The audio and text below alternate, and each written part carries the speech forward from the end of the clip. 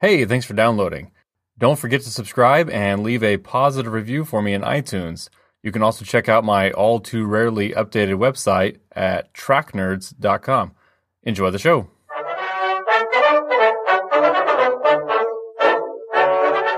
Hello and welcome to History in Film. I'm Rich Simmons. Right off the bat, I should tell you that this podcast will discuss world history through the lens of movies.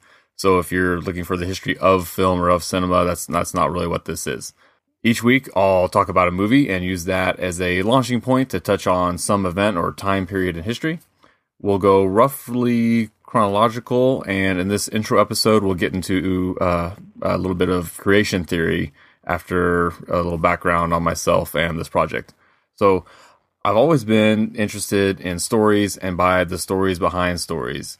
For me, history and movies have always been equally fascinating. Granted, movies tend to be more entertaining. The idea for a project like this first developed years ago, and I had thought to do it as a coffee table style book, but never found the time. There are two movies that stick in my mind as triggering this idea for me. The first is Braveheart. Yes, it has some key historical inaccuracies that I'm sure we'll get to down the line.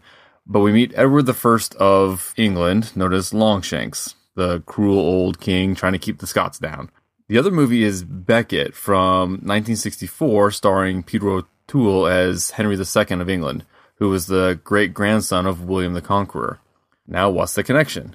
Well, Henry II had two sons you've no doubt heard of, Richard the Lionheart, who fought in the Crusades, and John, or Prince John, as he was called in the Robin Hood stories. Well, they wouldn't know from any version of Robin Hood, but John did later become King of England.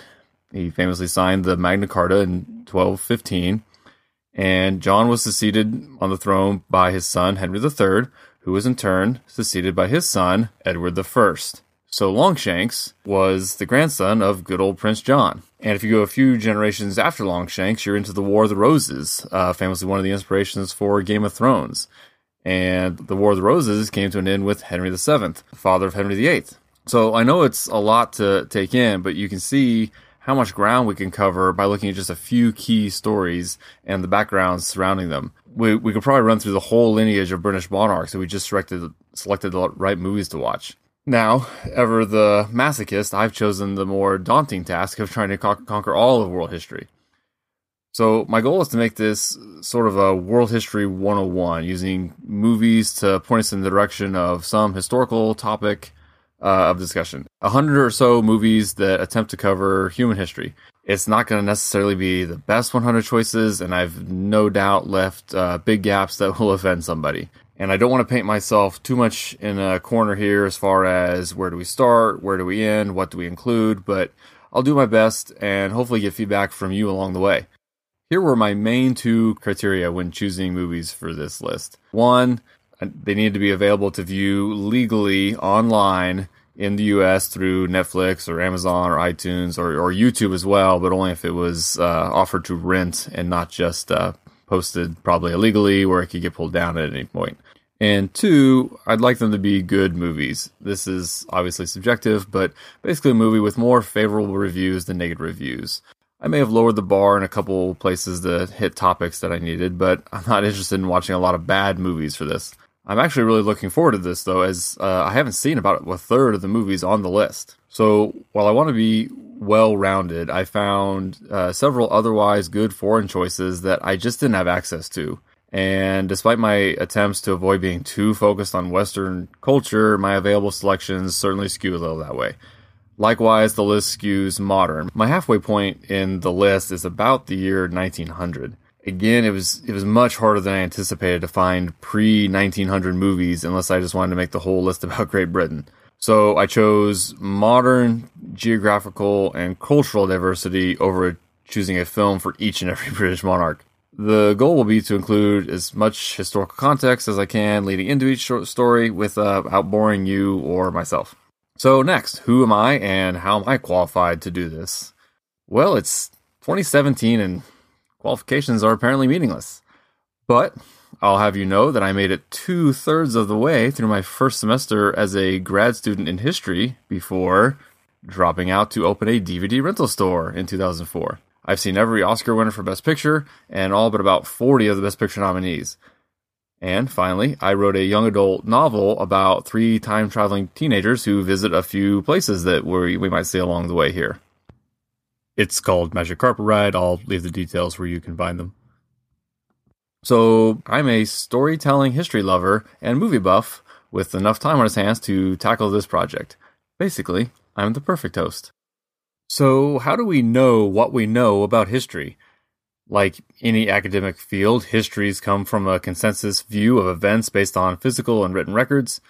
Theories and stories can be amended based on new evidence, and by its very nature, much of history is just unknowable.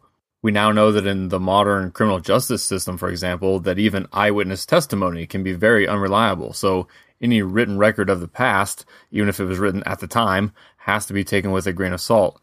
And of course, as the saying goes, history is written by the winners.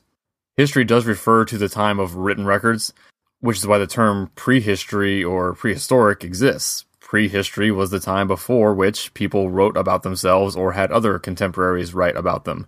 There is considerable overlap throughout the world, though. We have written Chinese and Egyptian records dating back around 3,500 and 5,000 years respectively, but some place like England was later to the game with its agreed-upon recorded history beginning less than 2,000 years ago, and King Arthur, for example, being technically only a legendary figure, despite his hypothetical reign being only about 1,500 years ago. Modern historians can examine past histories and archaeological evidence to try to give us a clearer picture of the past, but again, in the end, it is unknowable.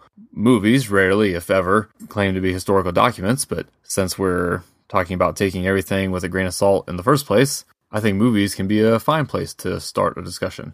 It would be easy to make this a giant list of war movies, and there will certainly be more than a few battles along the way, but we'll also look at the origins of major religions, which actually will include some battles still.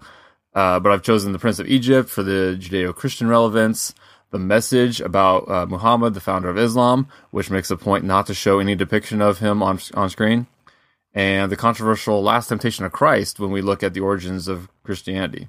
You'll note, especially early in the list, myth, history, and legend are all intertwined, but that's exactly what I plan to discuss along with each movie. There will be plenty of movies of kings and queens and emperors, not just from Europe, but China and India and others around the world. We'll watch plenty of classic movies like Ben-Hur, A Man for All Seasons, and Casablanca, but also films I'd never even heard of, such as Sancho the Bailiff, Min Bala, and Embrace of the Serpent. For this intro episode, let's look briefly at creation. Modern science is in agreement that the universe began with a Big Bang where all matter was contained in a single point before exploding out in all directions. Atoms coalesced over billions of years, creating galaxies, stars, and planets. On, at least, one such planet, life emerged. Eventually, a certain primate developed advanced enough brains to communicate and come up with their own theories, myths, and stories about how life and humans began. We'll start more in earnest next week with a full movie, but I would like to use the opening sequence from a 2011 Hungarian animated film called The Tragedy of Man, based on a play from 1861. My plan had initially been to start with Prehistoric Man in Quest for Fire, but Tragedy of Man entered my radar when I had over 90 movies in place, and I'd never seen it before and saw it dealt with creation. It's a little too artistic for my taste, though, little to no plot, but it's beautifully animated. In the beginning, it shows the cosmic soup that science describes, then begins to interlace that with Judeo-Christian tradition. The voice of God created these clouds of dust from which the universe as we know it will form. We see a Lucifer who says he's the yin to God's yang. When the earth forms, we see a paradise populated by only Adam and Eve. The Lucifer in this story describes Eve as the world's first philosopher who asks the question, why not eat the apple of knowledge? Again, plot isn't the focus here. The movie quickly jumps into cavemen, painting on walls by torchlight, hunting and dancing, and domesticating dogs. And we'll get more into early man next week. But if you're curious to check out The Tragedy of Man, it's available to rent on YouTube. If you liked Terrence Malick's Tree of Life, it might be right up your alley. For today, let's stick briefly with creation stories, just based on the cursory research I did for this. So Muslims, Christians, and Jews all believe in Adam and Eve and the 6-day creation by God. Buddhists have a repeating cycle of life, death, and rebirth that I don't really understand. Basically, the world has no beginning and no end, and at the same time is constantly being created and destroyed. I apologize if I've completely butchered that. Ancient Egypt had multiple creation myths, but the common thread seems to be that there was a lifeless, watery abyss called Nu that existed before time itself, and from this, the world arose as a pyramid-shaped mound. The Greeks and Romans and Norse mythologies shared common threads of gods spawning gods and residing in realms separate from the earth. And we've seen them show up in some movies. Clash of the Titans has the Greek gods playing with humans like toys. And, the Marvel Cinematic Universe has brought us the Norse realm, Asgard, with Thor and Loki.